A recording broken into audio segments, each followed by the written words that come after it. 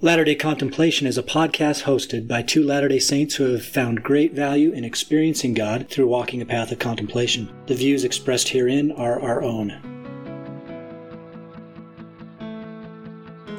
Hello and welcome to Latter-day Contemplation. We're your hosts, Christopher Hurtado And Riley Risto. Latter-day Contemplation started as an exploration of contemplative practices from many traditions to enhance our discipleship of Jesus Christ. We're by no means experts in the topics we discuss, but what we have is an openness to questions, a hunger to discover truth wherever we can find it, and a desire to share in the transformative life of inner peace. We love that you've joined us, and we hope that you find value in this community. Welcome back to Latter-day Contemplation. I am your co-host, Christopher Hurtado. With me is my co-host, Riley Risto. Hello, Riley. Hi, Chris. How are you doing? All right. It's always good to have you with me, Riley. Likewise. Today I've been rereading the Gilgamesh epic. This is the oldest story that comes down to us. It's 4,000 years old in its written form. It's older than the Bible. It's older than Homer.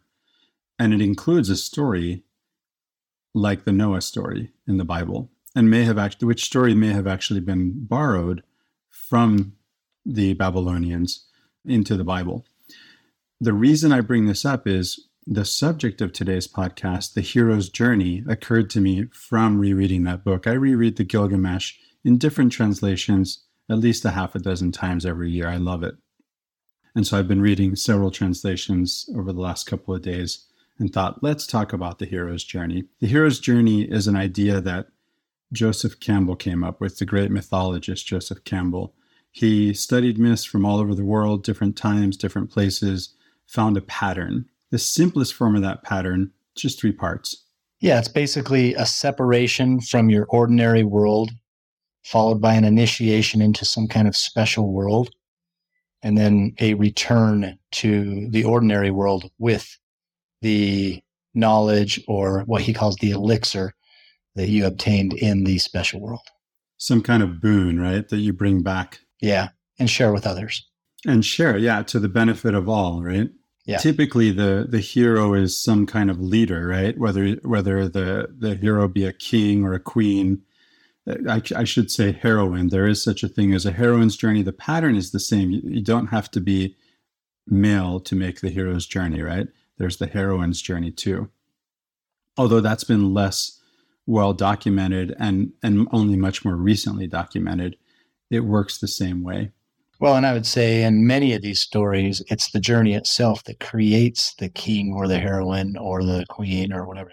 It's that being on the journey that gives them the experience from which other people will then look up to them. Yeah, that's a really good point. Although some start off like Gilgamesh, sure. He's a king, but he's not a very good king.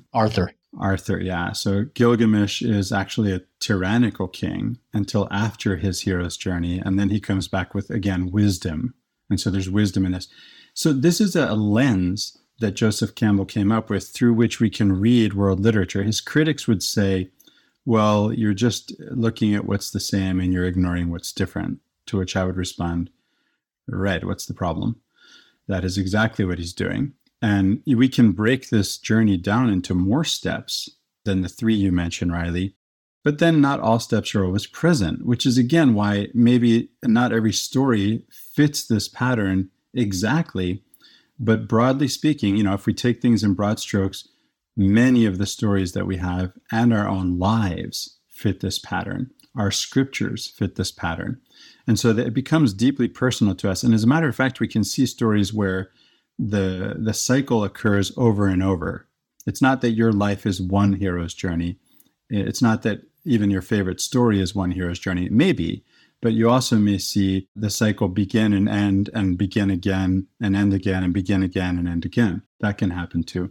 I would say, 2 points to make. One is that the more that the story corresponds to this model that Joseph Campbell outlined, the more it resonates with the audience that's reading it. I mean, you look at Star Wars, which is 100% based on the hero's journey. George Lucas says so explicitly. And this is one of the great stories ever told in film. And it resonates with so many people because it has all of the elements of the hero's journey as outlined, even in the minutia, not just the three main categories, but every step along the way it plays out in Star Wars. Yeah, that's a really good point. It's not just that these stories resonate with us because there are so many other stories like them that are familiar to us, but rather because they are the story of us. And that's one of the reasons why, they're both reasons are why they resonate with us so deeply. Well, and then the second point is that, to your point about this being a repetitive pattern-like model, there's part one, there's part two, there's part three. The reason why this resonates with us, and we like these, trilogies and book 6 and book 10, we love this because, again, it's a pattern of our life. As soon as we're done with one journey, you fall right back into the ordinary world again and you crave the next journey. And that's how growth happens. It's in stages. It's line upon line, so to speak. So we're constantly renewing the hero's journey throughout our lives. I love it. And so it really works to make even a part 2 and a part 3. And what happened with Star Wars. So first, as you pointed out, George Lucas reads Joseph Campbell's book, intentionally writes his story to parallel the hero's journey as written by Joseph Campbell. And by the way, that book is called The Hero with a Thousand Faces. There is a book called The Hero's Journey. It is a biography of Joseph Campbell, deliciously told in the hero's journey pattern. But the original book where the pattern shows up is The Hero with a Thousand Faces. So George Lucas writes this story, the original Star Wars movie, The New Hope? Is that what it's called? Yeah. Episode 3, to follow this model. Joseph Campbell rarely went to movies, but after the movies were made, all 3 of the first movies that George Lucas made, George Lucas invited Joseph Campbell to the Skywalker Ranch, and Joseph Campbell did watch the movies and was delighted. I didn't know that. That's awesome. Yeah. So let's go into this. If we can go into more steps than just the basic 3, I think the original Star Wars movie, or again, this is how it works. After George Lucas had made so many Star Wars movies, he sold the franchise to Disney for a lot of money. Now, if you're like me, you're wondering at that point, I was wondering, how long will it take him to make all that money back? And the answer is 1 movie. That's all it took. And how did they do it? They copied the original movie. They just changed some names and places and dates and whatnot, and they told the same story, and it was a hit all over again. Right. And then they took and they did screw with the model a little bit, and they did the Mandalorian, and they've kind of done these offshoot things. They've got the cartoon version of things, and some of it is faithful to the original story that Lucas wrote, but some of it not so much. And again, it's a money-making enterprise, so that's a tangent all its own. But sure. But the things that have been successful are the ones that essentially just repeated the story again with Rey and whoever else, right? That's right. And the pattern isn't always as easy to discern in all stories. I'll give you an example. I had my kids, as a homeschool dad, I had my kids write Beowulf Hero's Journey papers. I went out on the internet and I searched for what I could find that they might find, in addition to sort of controlling their internet access around this writing assignment. I just want to see what was out there. And the answer is nothing. I was pleased. I was surprised too. I was really surprised. I also use this, and I'm not the only one doing this. There's a great book by Christopher Vogler, I think, another Christopher, my namesake, using this to teach. So as an English teacher, teaching composition and rhetoric at Salt Lake Community College, I always use the hero's journey to help my students to write stories, to write fiction. And then, of course, you can bring this into your memoir too, right? To make it more interesting. Again, it's not that you're going to make up anything from your life. It's just that you're going to put it into this pattern, or see, maybe I should say, you're going to see how your life falls into this pattern and show how your life falls into this pattern. So something you bring up there with this idea of pattern and how we might fit stories into the pattern kind of proactively. Why would we do that? And you and I are both fans of Mircea Eliade, and the reason he says, at least Eliade says, that we do that is so that the story will be remembered. The stories that fit the pattern, the myth of the eternal return, he calls it, are the stories that get remembered. And the stories that don't fit the pattern, they either change to fit the pattern or they disappear from our collective memories. And so the heroes that stick with us over the course of 200, 300, 400 years or longer are those that have gone through the steps that fit that pattern that Joseph Campbell kind of itemized and elucidated in detail, but which Eliade also recognized culturally across cultures throughout the world and throughout ancient history.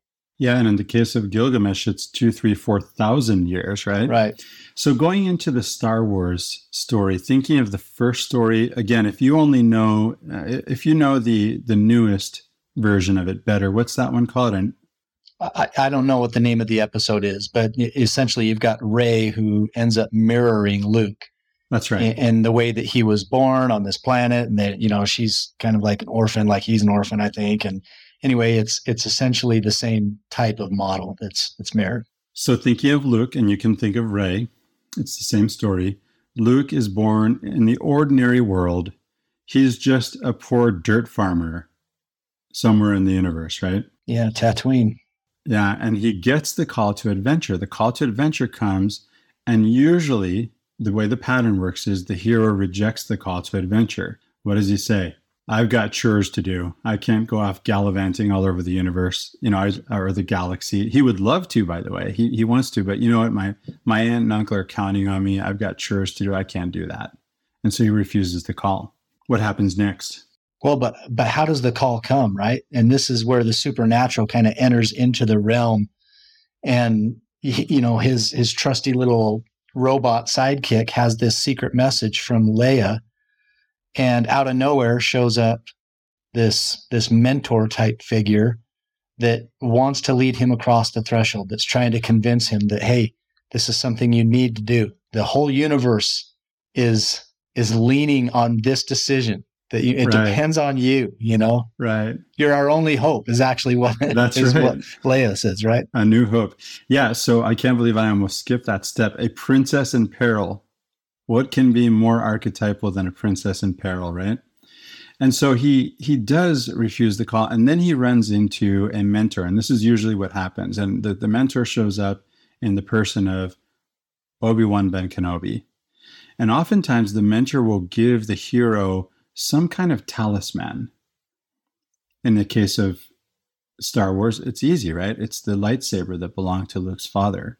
And so at some point, you have to leave the ordinary world. And again, with Star Wars, because it's written to follow the pattern, it's so clear, right? It's, you know, to borrow a line from The Matrix, buckle up, Dorothy, because Kansas is going bye-bye, right? That's so crazy because you just brought up The Matrix and The Wizard of Oz, both of which are strong hero's journey templates. You see, I can't help but talk about it this way, right?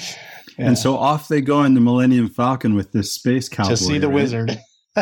Yes. They're off to see the wizard. And so there's no clearer crossing of the threshold than that, right? When they burn out of there on the Millennium Falcon, they're gone. What happens next is our hero, there's a series of tests that he goes through, right? Or she. And in this case, it happens with friends and allies, right? In this case, it happens with the friends and allies, the princess, Han Solo, and Chewie, right? Chewie. And off they go, and they end up at some point in the belly of the beast. Now, how much more clearly can you be in the belly of the beast when not only are you in the depth in the Death Star, you're in the center of the Death Star, right? You fly right through the middle of it, yeah. That's right. And you're in this trash compactor. And what's in the trash compactor? Well, there's like a dragon, a monster, right? Yeah. Of course. Yeah. Of course. And you have to slay the dragon, right? So it's very, very archetypal story. Well, I mean, if you want to take the story a step further, and obviously this stuff happens over multiple episodes, but eventually he ends up in the worst of worst places, and it happens to be the one place where his master is revealed to him. And it's this off to see the wizard type magician guy that out of nowhere, you know, appears in the swamps after he's wrecked his airplane or whatever you want to call it, his jet fighter on this abandoned planet. And it's Yoda. Yoda emerges as his mentor and imparts to him special knowledge, but only through the process of completely breaking him down, killing the old Luke so that the new Luke can reemerge. It's sort of like a resurrection. And that's part of the hero's journey, right? The hero has to die to himself in some way and to be resurrected and then return again, right? And it's from that point on that he is a different person. He has, you can tell he goes from being scared and uncertain about everything to all of a sudden, okay, now I'm a Jedi. And I have confidence because he's been reborn as a new creation. And, eventually the whole story essentially is that he brings this power to the fore and helps to, restore order in the universe through this, you could call it an elixir. It's the Force to him, which, a lot of people say, oh, that's the Spirit. You hear every number of conference talks where they start talking about Star Wars. And I didn't mean conference talks. I meant sacrament talks. Sorry. That's right. And this hero at this point, you can see that the hero actually sits astride both the special and the ordinary world. The hero is a master of two worlds now. And that's where the hero's journey cycle ends until it begins again. And then it starts again. I was going through the first movie and you took us into the trilogy, and that works, right? I could have stayed in the first movie. We could have moved into the whole trilogy. Each part of the trilogy is going to have a hero's journey in it, and the trilogy altogether is going to have one. And if you add more movies, I know George Lucas had this in mind the whole time, right?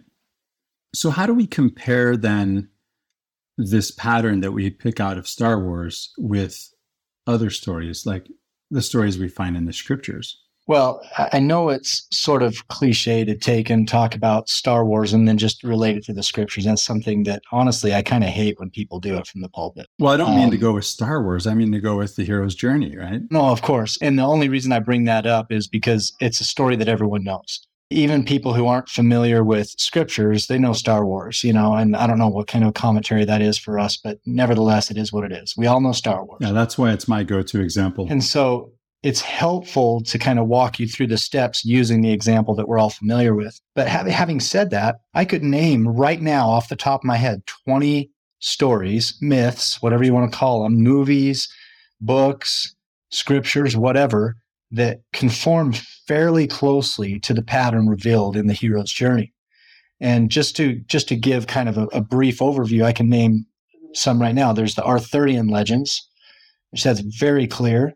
There's, from a biblical standpoint, there's the Adam and Eve story, going from the ordinary world to the special world and crossing the threshold and the challenges of evil and the elixir of life, all that stuff. That's there. Riley, in pre-show discussion, you mentioned that I said the hero always rejects the call in the beginning.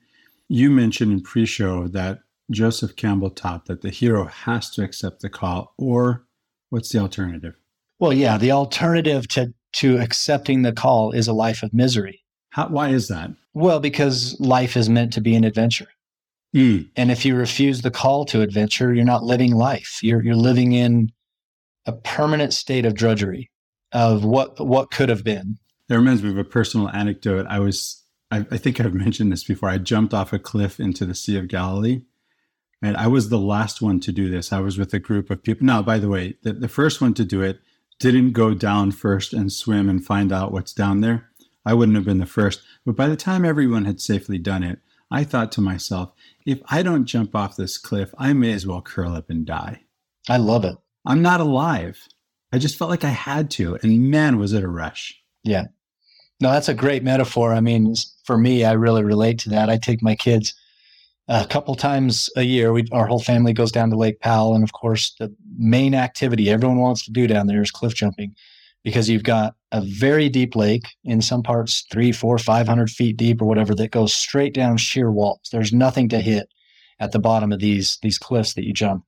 And, there's always that moment where you're standing at the top of a 40, 50-foot cliff going, oh my gosh, I really don't want to do this. But for some reason, you continue to stand there and look at it. And eventually, whether you're getting talked into it or whether your gumption just comes to a level where you say you have to do it, you jump. And it is a rush. And there's a sense of confidence that comes from that. And it translates to other parts of your life. It's that elixir that you can apply and say, well, I did that hard thing. I know I can do this other hard thing. And the more that you do these hard things, the more you accept the calls to adventure. Let's compare that to something maybe a little bit safer if that makes listeners nervous. You turned me on to cold showers. The story of Wim Hof, where you got the idea, is he felt deeply depressed after the loss of his wife. He felt that he wasn't alive. And when he first jumped into a freezing cold river, it was so that he could feel alive. And let me tell you, it works. I mean, I come to life. You have that moment when you turn on that cold shower in the morning where you think, I'm going to die. And then you think, man, I'm alive, right? But you take the experience from the last time you did it and you start applying it every time, and it just becomes routine. It becomes your daily experience. And after a while, honestly, that's just the ordinary world. And it's not enough to carry you through your whole life by itself. And so it, as valuable as it might have become to you, it's now just part of your daily routine, which is a good thing. But there's something else. There's another threshold to cross. Yeah, there's another thing. So what other stories can you think of? Well, to continue on with some of these stories, you've got The Matrix, Toy Story, Braveheart. The Truman Show is a great one. I don't know if you've ever seen that movie. I have. Literally in an ordinary world that's constructed for the benefit of just this one person until he crosses the threshold, which is, again, a literal threshold. He walks upstairs, steps across a threshold into the special world. Well, the actual world in his case that he didn't know existed. Right. There's The Wizard of Oz, Highlander, Shawshank Redemption's a great one. Goonies. Everyone loves the Goonies. And then coming back to scriptures, I've looked at the Book of Mormon in this respect and said, the Lehi Nephi Exodus with their family, it has strong hero's journey elements to it. Will you take us through that step by step? Yeah, just I don't know that I can, like you said earlier, not every step exists in every story, but there's a lot of them that do exist in this story. And so, I mean, it begins with Lehi and his family in what we'd call the ordinary world, which is Jerusalem. And it's during this reign of Jeremiah, it's 600 BC or whatever. And there is brewing turmoil, but he is invited, he is called to exit that ordinary world before it, devolves into chaos and ruin. And he answers the call. And the supernatural aid, which is a step in this process, comes directly from God and angels. And, it's literally a supernatural invitation to exit the ordinary world and cross the threshold, which he does. They leave behind all their belongings. They cross the threshold of their home and leave that all behind and enter into the wilderness, which figuratively or literally, it matters not. It's the same thing.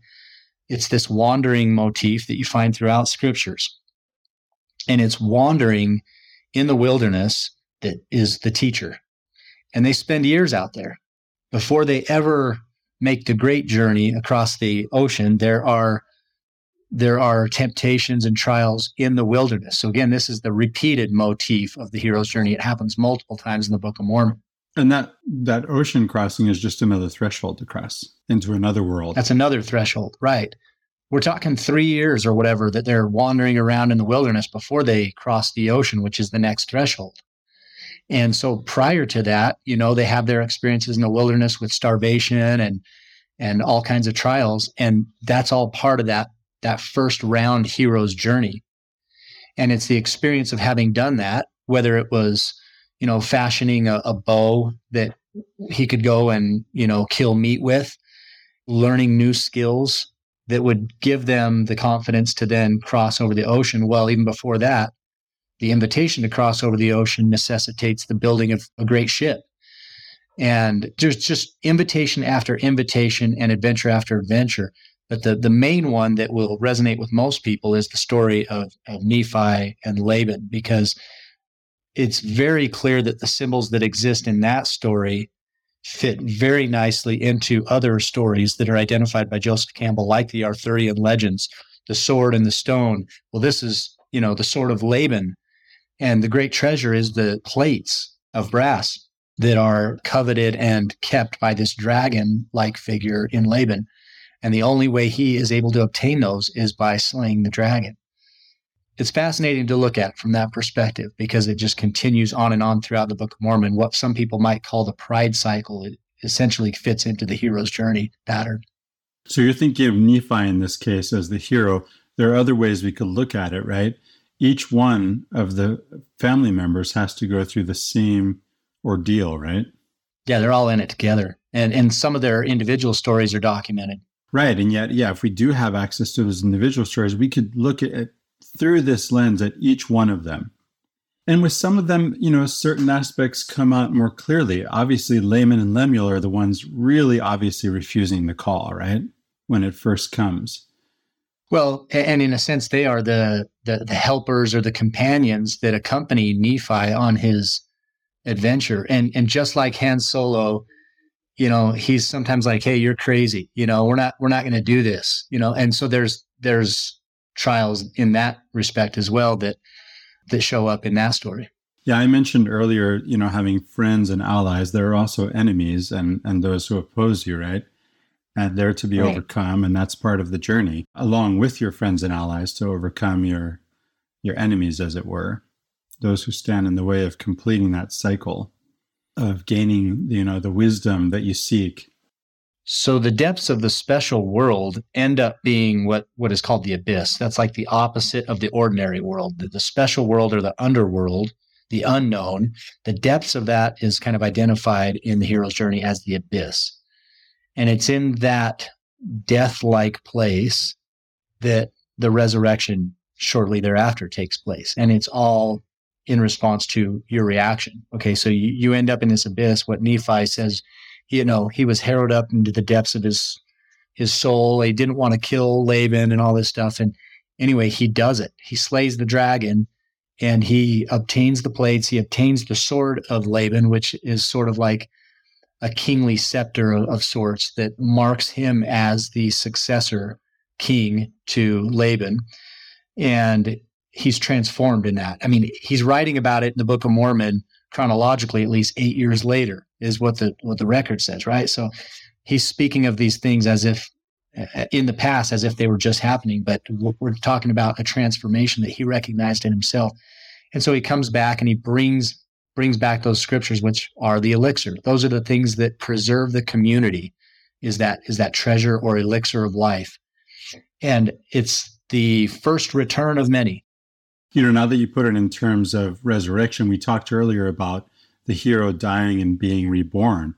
That is a resurrection. We didn't say it that way earlier. We're talking about a resurrection. You can see the life of Jesus of Nazareth fitting this pattern too. And as a matter of fact, since you also mentioned a descent into an abyss, I think of every single story of Catabasis and Anabasis that we've talked about here, right? Whether it's Isis and Osiris, the descent of Inanna being the goddess at the time of Gilgamesh, right? In that same context of that oldest story that comes down to us, whether it be, Book 11 of the Odyssey, when Odysseus goes to the underworld, to Hades, to talk to his father. Same thing in Book 6 of the Aeneid with Aeneas himself going into the underworld. The whole of Dante's comedy, but especially if you think about Canto 2 of the Inferno, right? There's this descent, and then again, they're seeking wisdom. They gain it. They return with the wisdom. They climb. They achieve a new level, right? And master both worlds. This is the cycle. And so the whole thing is a cycle that we have to participate in ourselves. Why do we tell these stories? Why do we read them? Why are we fascinated by these myths? At some point, they're meant to be our story, and we are meant to kind of encapsulate the myth within our own experience. And I think that's why we're fascinated by them. I think so too. And so what does this mean for us? What does the hero's journey mean for Christopher Hurtado and Riley Risto and all of us? Yeah, if we think in terms of just in our tradition as Latter-day Saints, we can think of the plan of salvation, as we call it, right? This idea that we have a first estate, and that's in one world, and we come down, right, into this new world, and we have trials and tribulations, again, just like a hero. Well, and think about the call to adventure there. And there's a third of the contingent of heaven that refuses that call and never progresses from their state of perdition. And it's only in accepting the call to adventure, which this life is adventure, this life is experience. Only in accepting that call do we grow and experience and, continue to ascend. And if we're lucky in our hero's journey, we find someone like Merlin or Gandalf or Obi-Wan Ben Kenobi to be a spiritual guide. That's part of it too, right? And we find these in many, and of course, why are these old bearded men, right? And they're not just men. They're stories with women of great wisdom too that we turn to. Obviously, in the Bible, we have prophetesses. We have prophetesses who know what no men know. And so you get this guide. There's the Wizard of Oz. That's right. Yeah, you get this guide. You have the good witch, you could call her, of the West, right? And no, wait, is it the Wicked Witch of the West or the East? I can't remember. One of them, the good sister, becomes the guide. That's right. So it need not be an old bearded Merlin man or whatever. No, but the idea, we associate wisdom with that white beard, right? Mm-hmm. Of course, if we encounter someone like, who just came to my mind, Maria Sabina, the shaman, mm-hmm. right? The Mexican shaman, a gray-haired woman with much wisdom to share, right? From her experience. So many examples of this. And we find them here and there in our lives. There's not just one, right? There are different guides at different times, at different stages of our journey, or in different cycles. Because again, we don't go through the cycle only once. We can see our whole life as a hero's journey. We can also see, again, just like in the Star Wars example, we can see multiple cycles going through our life. And it helps us to look at this, to look at our life this way, to sort of gauge where we are and to find meaning, right? The meaning is something that we create. Whatever's happening to us is just whatever's happening to us. It's, and a lot of it's suffering. I think of Viktor Frankl. He said, to live is to suffer, to survive.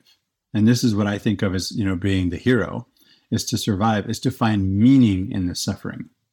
And we do that. We create that meaning by the way in which we view our experiences, the way we reflect on our experiences. And this is what makes us uniquely human, is that we can actually reflect on our experience. We're not just living it, we reflect on it. Well, and that's the role that scriptures play for us. When we say that we're supposed to liken the Book of Mormon to our times because it was written for our times or whatever, we're really supposed to do that with all stories, with all myths, with all scripture. We're really supposed to liken it to ourselves and say, well, what would I do if I were in that position? And by doing that, we are receiving an invitation to make decisions, to enter into these adventures. And we can either learn and accept that call to adventure, or we can refuse and live in kind of cowardice and boredom and lethargy. And that's not a life worth living. And so we're constantly invited to grow through descent, through death, into a new life and become new creatures. I'd like to share a personal experience in this regard. So I was asked, the first time I was asked to interpret. I'm a translator. I have a lot of experience as a translator. Now I'm an interpreter too, but back then I wasn't. I only had translation experience. The difference is translation is done in writing, and you can take your time and you can use a dictionary, and interpreting is done either consecutively or real time, what we call simultaneously, right? Simultaneous interpretation. The first time I was asked to do this, I don't think I had enough of humility. I think I had too much hubris. I did have my doubts, but I thought, I'll give it a go. Honestly, thinking back, I really did try to refuse the call, but someone was insistent. So I got in there and I tried and I failed, and I thought, you're better off with no interpreter than with me as an interpreter. And I bowed out. So years later in grad school, when I get called to be an interpreter in my ward, in a Latter-day Saint ward, I think I've already been down this road. I want to refuse the call, but I had a personal policy at that time, that I would accept any call that was extended to me in church. Someone else alongside me had the same call extended and refused it. What happened next, I could never have expected, because I did have this mentor show up. So it turns out in the stake, and I was going to grad school at the time, and I went to grad school at the Middlebury Institute of International Studies in Monterey, which is the top place in the world to learn interpreting. If you want to be a UN interpreter, if that's your goal, that's where you go. And so it turns out that one of the professors there was in my stake and was going to then train me. So by saying yes, I next got After my first refusal of the call, this time I accepted it, I next got that kind of training. I would have never had it otherwise. I think we each hit decision points in our life, and maybe we don't recognize them at the time because we don't have the gift of hindsight. But how many times in your life have you looked back at a decision you made, just like you did right now, and said, had I not done that? And then you think about the negative things that would have persisted, or the blessings you would have missed out on by not accepting that call. It's almost like at least an annual experience that you have to accept some kind of call. And by not doing it, you don't even know what you're missing out on. You can only imagine. And I'm hoping that's where this discussion ends up, Riley, is in some sense inspiring us to think about our lives in terms of this lens. It's not the only lens. It's not the only way to do it, but it can be helpful, and it often works. I mean, again, not all the steps are always present in every story, including our own, but in broad strokes, this is the story of our lives, this hero's journey. And so it can help us to look at it that way and to think about that question you brought up, Riley. What happens next if I accept this call, if I refuse this call, or looking back so that we can gain insight from the past to help us to make better decisions in the future. Like I'm staring at a decision right now. It's not a life it's life altering, but it's not a life killing decision. It's like, it's not a make or break type of decision, but it's the kind of decision that could have, a very strong bearing or influence on the future direction of my life, maybe even generationally. Again, it's not make or break. It's very easy for me to talk myself out of doing it. And we all try to refuse the call. That it makes me want to live with a little bit more courage in this respect and just say, wing it. It's not going to kill me if it doesn't work out exactly how it's supposed to. And there's probably something I learn along the way anyway. Well, are you going to tell us any more about it? Oh, it's a business opportunity. I have a chance to buy a business. I had many chances to buy businesses, started businesses. I've exited businesses, but this one is like, okay, it could be great. It could be a decent sized risk. Who knows? So you just have to weigh all the pros and cons and make a decision. But it shouldn't be a decision that is colored by any sense of cowardice. Being brave about making decisions after having gathered all the useful information that you can, that's the mark of someone who's living. And there's no other way, right? Because you can't know all the answers in advance. Nothing ventured, nothing gained, right? If you're not willing to take a chance, and it sounds like you're taking calculated risks, right? But ultimately there has to be some kind of risk. We have to be willing to step forward, as it were, in the darkness in an act of faith. Faith is really acting in the present for the sake of an envisioned future. There's a completely secular philosophical definition of faith, right? It matches, hopefully, the one you already had, maybe more religious. Again, acting in the present for the sake of an envisioned future. We've been told that faith is a principle of action. So there it is. You act now because you think, if I act this way, this is what will happen. And maybe you're wrong. Maybe it doesn't happen that way. But welcome to the next adventure when it goes another way. Yeah, and that's the part you can never anticipate. But like you said, nothing ventured, nothing gained. You really will never find out unless you step across the threshold. So yeah, it's on my mind. It's a tough decision, but it's one that I think, if I go a certain direction, it could really turn out great. So we'll see. So Christopher, there's another way in which we can use this template of the hero's journey personally, not just recognizing it in stories that are told historically or in literature or whatever, but using it as a tool for our own lives, to guide our lives. Yeah, I've already pointed out that we can see the hero's journey occurring in our lives, but maybe there's a way in which we can look forward through this lens. And maybe it's helpful if we go into more of the steps, Riley. Again, there are these 3 basic steps, but there are more steps. We can get more granular. And again, they won't all show up if you look back. But looking forward, you can think about decisions, think about inflection points in your life as they occur or as they're coming up through this lens, thinking about all these steps. And you can envision and maybe even write, right? You can author your own story in this way. It worked for George Lucas. Yeah, so there's this program that Jordan Peterson actually has online. It's called Self-Authoring. You're familiar with that? Oh, yeah. I've participated in that as well. I got a friend who introduced it to me a while ago. But the whole point of self-authoring is to write your own story, to kind of plan it out. And we have no idea what circumstances are going to confront us in the future. However, you can prepare for how you might react to some of this stuff by preemptively writing your story. Yeah, so we've talked on this podcast about premeditatio malorum, the premeditation of evils. This could be a similar exercise, although not from a negative standpoint, from a positive standpoint, although you can consider the possibilities, where things could go wrong.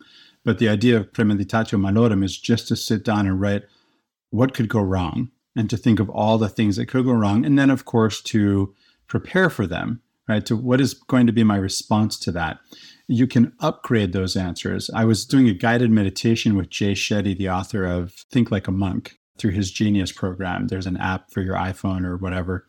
And so he takes you through this exercise of identifying, maybe I'm tired. Okay, then how do you upgrade that? I'm tired and I'm going to go to bed early tonight. Or, man, I'm so stressed. I need a break. I've got too much going on and I'm going to take some time off this weekend. No, I love it. This feels like a very contemplative approach, like where the whole idea behind premeditation is to meditate on something before it happens. And so let's do this, Chris. What if I outline categorically the steps throughout the hero's journey? I'll just name them.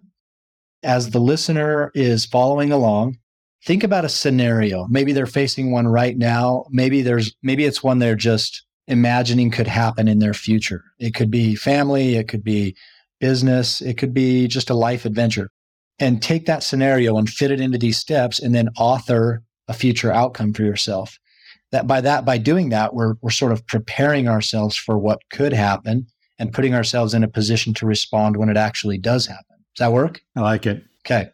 So Hero's Journey has the three main sections, I guess you'd call them. There's separation, initiation, and return. But those are broken down further into a dozen different steps.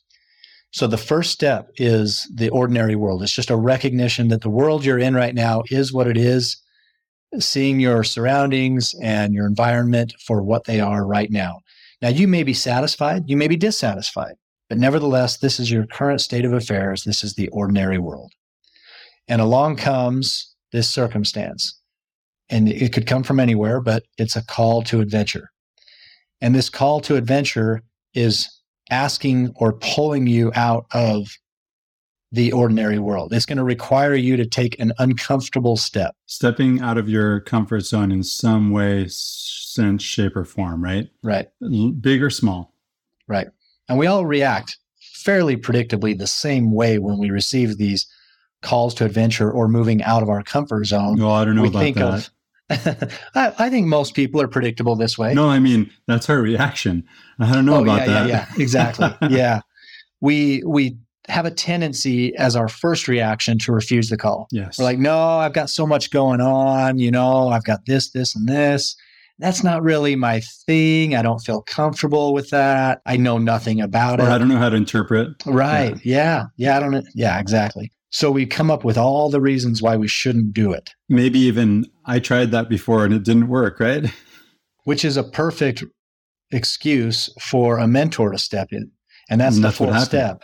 Yeah, it's meeting the mentor. That mentor only steps in when we step forth, right? To at least explore. Right. When the pupil is ready, the master will appear. And the pupil is ready not because she knows everything she needs to know, but because she recognizes she doesn't.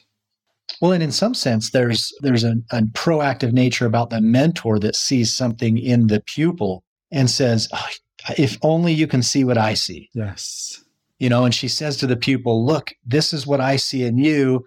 And these are the things that will carry you through and get you through the struggle that you will inevitably run up against. But that's what a mentor does, is sees the things in you that you don't see yourself and tries to pull those out of you and have those become your primary identity instead of some hidden latent potential. Exactly. So that's the fourth step. They meet the mentor and the mentor invites them through persuasion to accept the call instead of refuse the call. And sometimes they do that also by presenting a future vision of what happens if you do or don't accept the call. And maybe even that talisman, which can be, again, large or small, just a little something to instill confidence, right? You don't think you can do it, but here, take this magic rabbit's foot. which may or may not do anything. Or here's this sword. Okay, that could really come in handy. Whatever the case may be, whether it's substantive or whether it's symbolic, in some sense, the mentor makes some kind of transference of confidence. So the gesture indicates a confidence in us, and it's something tangible that we can hold and say, okay, this gives me confidence. I carry with me the confidence of my mentor in this talisman. Well, I'm thinking of numerous stories as we're bringing up these topics. I hope listeners too. Like, to me, Dickens' A Christmas Story, where the mentor brings them through what would happen if you refuse this call, and then basically scares them into saying, I just have to do it. This is the future if I don't do it. And there's the future if I do it. That's even more clearly an example of premeditatio malorum, right? These are all the bad things that can happen if you don't accept the call. Yeah. Or I think about the movie Inception. Remember when they have that little top that they spin? And that's the thing that reminds them what is the good and the bad, what's the reality and unreality. And so this talisman that you speak of, it exists all over these stories. So that's great. Okay, so that was the fourth step, meeting the mentor. But at some point, you are personally responsible for taking the initiative to step fully across the threshold. And so at this point, you've received the call to adventure. You've gone through the steps of refusing the call. You've been convinced through persuasion by a mentor, but you still have to take that step across the threshold and leave the ordinary or comfortable. And so that's the fifth step, is to cross the threshold. Now, take that and relate it to any phase of your life or something that you envision yourself at some future time dealing with. What would that threshold be? And would you have the confidence to step across it? Only, I think, if you premeditate upon this plan for you, because this plan is going to require a lot, but if you come out the other side, if you're resurrected, there's a great blessing there waiting to be had. Okay, so you cross the threshold. A boon, right? Yeah, a boon, blessing is a boon. Yeah, elixir. Boon. Yeah, right. And so, as we go into the next steps, I think we're going to run into what are going to be the pros, what are going to be the cons, what are going to be the forces that aid us and the forces that impede us. Right. And just as the mentor oftentimes will warn you, they'll say, look, it's not going to be easy, but it's going to be worth it. You will learn and grow and catapult into a new dimension of existence that you never thought you could. So that's the sixth step. It's the tests and the trials. And along the way, you have allies and friends, and you have some people that are your enemies or people pushing against you, and that's all part of the process too. But that's the sixth step, is to actually confront the trials. Yeah, and we speak of enemies. I feel uncomfortable every time I speak of enemies. Latter-day Peace Studies. Yeah. We don't believe in enemies, right? Yeah. But the fact is that there are people who push back against whatever it is that and sometimes they're the people who are closest to us. If we want to accept that call and become the hero of our own story, this doesn't only make us uncomfortable, it makes other people uncomfortable too, especially the people closest to us. And sometimes they're not enemies. They're worried about us, or they haven't caught the vision, right? They didn't have the mentor to tell them about it. They just have us. And we're, someone close to them, and no prophet is accepted in their own country, so they're not going to listen to us. If only that mentor would step in and help us out, right? Maybe that's possible. But the fact is, we get pushback from people, sometimes the people who love us the most. They're not enemies. Well, and this is a critical step for assuming your autonomy and saying, okay, if it's going to be, it has to be with me. I've got to do it. I'm on my own. I think about this phrase that is used in the New Testament by Jesus, and I'm not sure how accurate the translation is, but essentially Jesus says those who are unwilling to leave their father and mother and hate their brother and sister, they're not worthy of me. And there's a way in which reading that becomes less about, hating your family members and more just about recognizing the limitations. Loving the Savior. Yeah, recognizing the limitations of their understanding of the situation you're in, and you saying, I'm committed to this path, this way. I see something. Yeah. I can't deny it. I have to pursue it. Yeah. Yeah. And only because this is your own soul's journey. Right. Your soul knows. It knows, deep within you, this is the right step to take. And that doesn't make it easy. And you will have, again, you'll have trials. You'll also have those who stand beside you and walk with you and maybe even carry you. Well, and this journey can be really enjoyable, by the way. It need not be, all drudgery and misery and woe. The journey itself is just a prelude to the real challenge, which is step 7, approaching the ordeal, the main ordeal, the death. As I look back upon my life, I'm in awe at all the adventures I've lived because I said yes. All the opportunities that presented themselves that I said yes to led me to, and it doesn't mean it was easy, and it doesn't mean there were no losses, but I've gained so much. That's awesome. And I can say the same. I think most people who have lived a certain period of time and been confronted with enough of those decisions would say the same for the most part. No regrets. So the adventurer, us, we approach, it's almost a new threshold that we need to cross into the underworld, into, if you want to think about it in terms of legends, we're going into the dragon's lair. And that's important because, as Joseph Campbell put it, in the cave you fear to enter lies the treasure you seek. I love that quote. It's just, and then there's follow your bliss, right? He's telling you what you said earlier, Riley. If you don't accept the call, you will be miserable. Bliss only comes from accepting the call. Right. And ultimately, the story of Frodo and Lord of the Rings is in the adventure itself. It's not in destroying Mordor or whatever, to borrow another popular story that most people know about. It's in that journey. It's the process that he really benefits from the most. Yeah, it's important to remember because sometimes we think it's all about the destination, but it really is about the journey. This is something that we recognize when we reach the destination. Thinking back at Gilgamesh, he goes searching for the elixir he seeks is eternal life. He's trying to cheat death in some way. And he even finds again this Noah figure, Utanapishtim, who did actually get that. And he's trying to get it for himself. And he actually finds this flower that's then going to give him that. And he leaves it aside to go for a swim. And the snake comes along, just like the snake in the garden, right? And eats the flower, sloughs its skin. What Gilgamesh was hoping for himself, the snake takes away. And yet, when Gilgamesh returns to the ordinary world, he returns with the wisdom, not with immortality, because that's not in the cards. We're all going to die, right? But with the wisdom that then makes his life different. And that's ultimately what this adventure needs to do. They need to go into the abyss for the purpose of the experience, if nothing else. They may come out with all the gold, all the jewels, the magic sword, or whatever they're supposed to emerge with after having slain the dragon. But the very purpose of going down, descending into the cave, is just as important as what happens upon your exit from the cave and what you come out with. So this is the death and rebirth section of the hero's journey. It's the deepest part of the abyss. And the things that happen there are the things that propel you into the second half of the hero's journey. And so that's step 8, ordeal, death, rebirth, the abyss, and resurrection, essentially.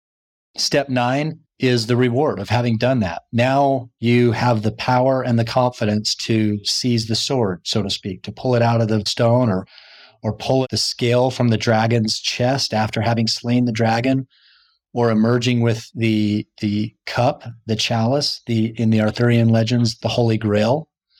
That comes after having descended into the abyss. You then start the road back, and that road back is not just a leisurely stroll. No. There are other challenges along the way, right?